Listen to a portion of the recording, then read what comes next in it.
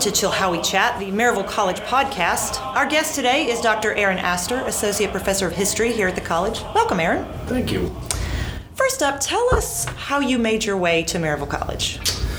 Well, I graduated, I went to a small liberal arts college as an undergraduate. I should mention that. I went to Hamilton College in upstate New York. So I've always been primed for the value of a small liberal arts college experience. I had a good one myself, so I've always valued this.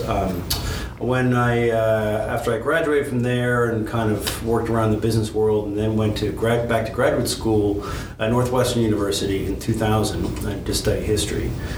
Studied there for 6 years, and then I knew going onto the job market that I wanted to go to a small liberal arts college. A lot of my colleagues hadn't really thought much about that. They figured they would go to a big research university, and while I certainly love the research, but I really like the small college teaching environment.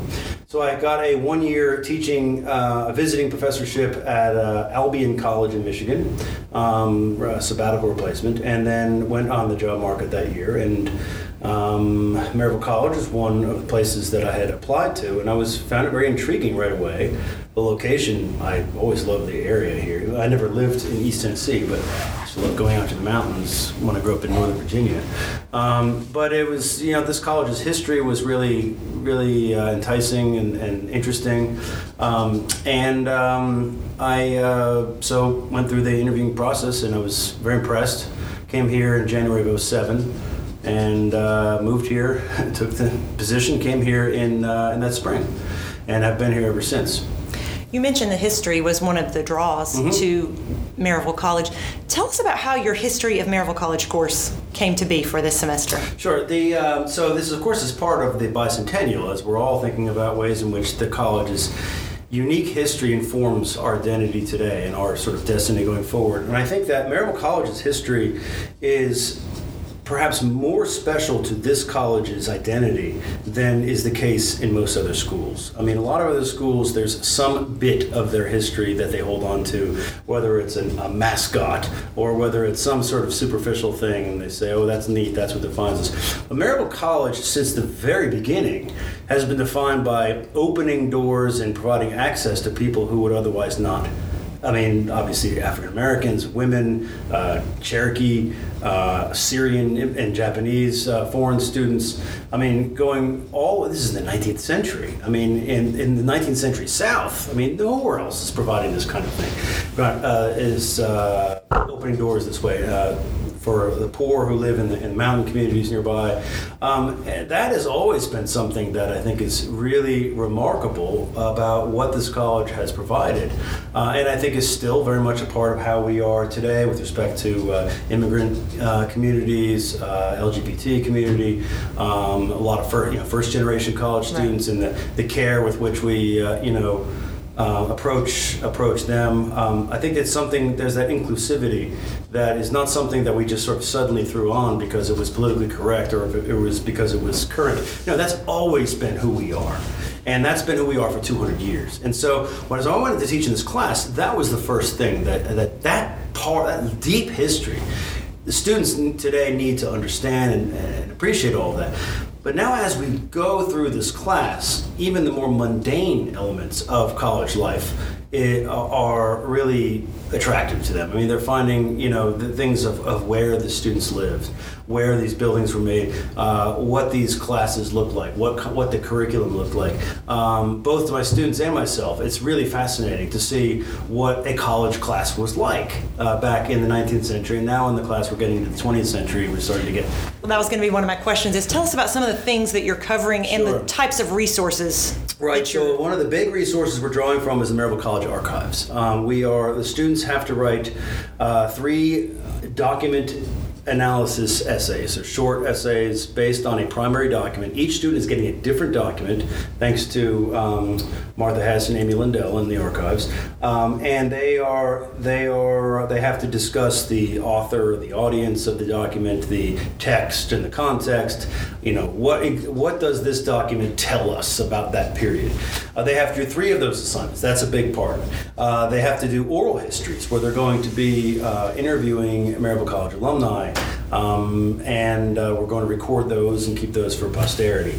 They're going to do they're also doing service projects, which may be, in fact, many may actually be helping out with the archives, but something that is contributing to something of value to Maryville College over the long term. And then the final thing is going to be a paper on a biographical sketch of somebody associated with the college, but who's no longer living. I mean, because if they're still living, you can interview them. And I want them to focus not on the presidents of the college, not the elites, but sort of the unheard of, or random people, to whatever they can do, whatever they can recover about those stories. So are you covering the whole 200 years through this course? Yes, and even beyond. When we started, before Isaac Anderson came to East Tennessee. We started in the Scottish Reformation. What seems to be interesting the students the most? What has piqued their curiosity thus far in the course? I think, you have to realize that most of the students in this class are freshmen. So this is, for many of them, their first history course. So that itself is can be a little overwhelming at times. But I think what really piques their curiosity are these sort of little mundane things talking about ordinary life. When they start to realize how much of the people's lives in the 19th century are a lot like theirs today.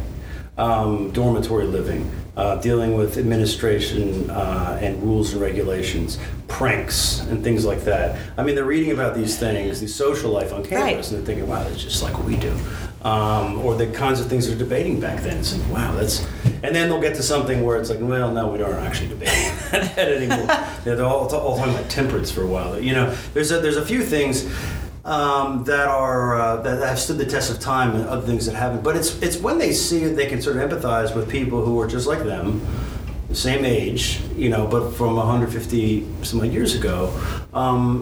And I think that's the stuff that they're pulling to. They're starting to gravitate towards some of these stories of the more extraordinary students and graduates and what they've done. I mean, they're starting to see that as, wow, they started here and they went off, John Casper Branner becomes the president of Stanford University, kind of coming out of Maryville College. I mean, they're starting to see some of these extraordinary stories. But I think what's really moving them is not the big political stuff of John J. Robinson and Thomas Jefferson Lamar. I mean, that's kind of like a history class where you look regular. But it's when you see these things in the early Chilhowians, or you see these things in the early student newspapers, these clubs on campus, and that's, I think, the stuff that really gets them interested. So you said that they seem surprised to realize how much they have in common with these students of the past. Has there been anything that surprised you as you've taught this course that you've learned along the way? I keep running across these people. Well, I just mentioned that man, John C. Branner, who I had no idea that this guy who becomes the second president of Stanford University, I never heard of the guy. I mean, and he's a major figure out there. There are so many people who cycled through here on their way out to, either if they graduated here or they just went here for a few years and then went. I mean, those I'm fascinated by. I'm also fascinated. I think one of the things that really, really becomes clear to me, is really impressed upon me, and I wouldn't say I didn't know it before, but it's become more clear to me now, is the importance of commitment of some people to this college. I mean, Isaac Anderson, obviously, but Samuel Tyndale Wilson. I mean, a guy like that who has spent so much time here as a student, as a professor, as a president. I mean, a lifetime committed to the college. Later on with Lloyd, Thomas Jefferson Lamar. I mean, all these people who became the leaders of the college. Certainly Margaret Henry and Clement Henry. It becomes a family thing. And one day we went to the graveyard, and you could see families. It's not just one person who's buried there. Often they're children, and they're multiple generations contributing. There's something special about it, in the way that you see a lot of, really special old colleges and universities. When you hear about people's, multiple generations that go there, that's what Maryville College really has. And that's one thing that I have come to appreciate more doing this class than I did in the years just simply being on the faculty here. What do you hope your students take away from this course at the end of the semester? I hope they take away that they are part of a big tradition, and it's a living tradition. that it's a special tradition, and that they are adding their chapter to it, and that this chapter is adding to them. This is helping to make them who they are, just as it made people in the past who they are. That it's every time I have old alumni come back and see them at homecoming or whatever, and you sense how special this place is. That's not a new thing. That's true of the people who graduated in the 70s, who graduated in the 40s, who graduated in the teens. There's always been that special bond, and I want them to appreciate that they are experiencing something that several generations of people have, and they're going to hopefully pass that down to their children.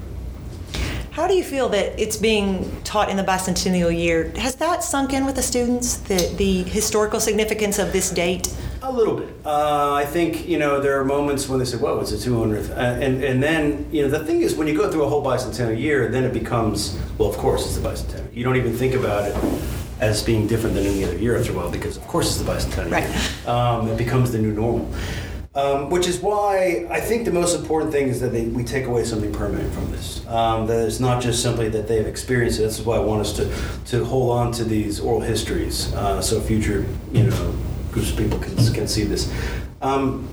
It's the college that I went to, Hamilton, had its own 200th anniversary in 1812. It was 2012. It was founded in 1812. So we're at a very similar timeline. It's founded by a Presbyterian minister as well. In upstate New York, and there's a lot of parallelism there, and that was an event that really brought a lot of people back home, and it helped that the Hamilton musical came out, so all of a sudden the name was popular. When I was there, no one cared who Hamilton was. Now everybody cares, So you have that kind of fun stuff, but I think what's nice here is that people who come back here realize this campus looks beautiful.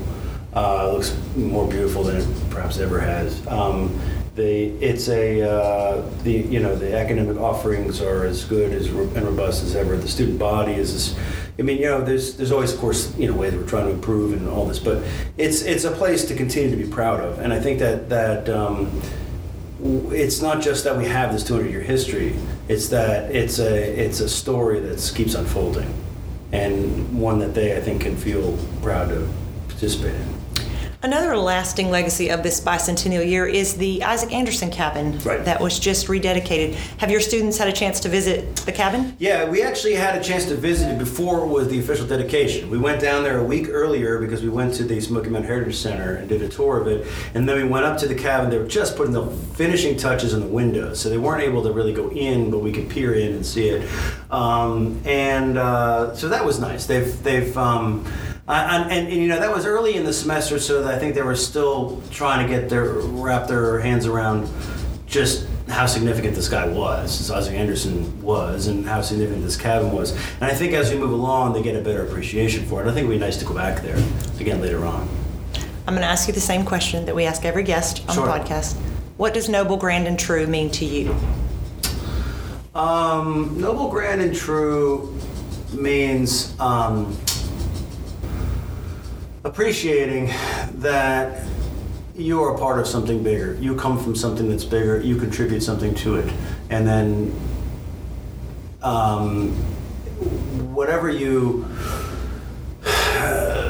will always be judged in the things that you did in this moment.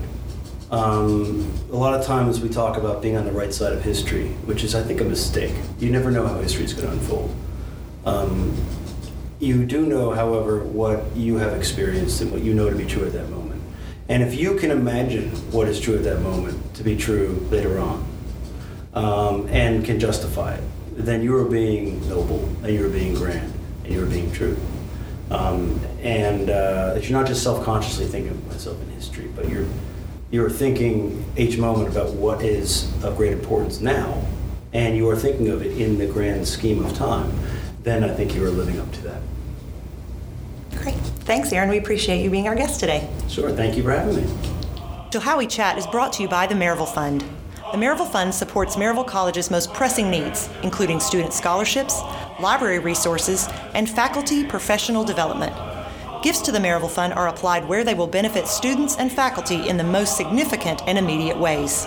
That means you can make an immediate impact on the Maryville College experience today by making a safe, secure online donation to the Maryville Fund at maryvillecollege.edu/give today.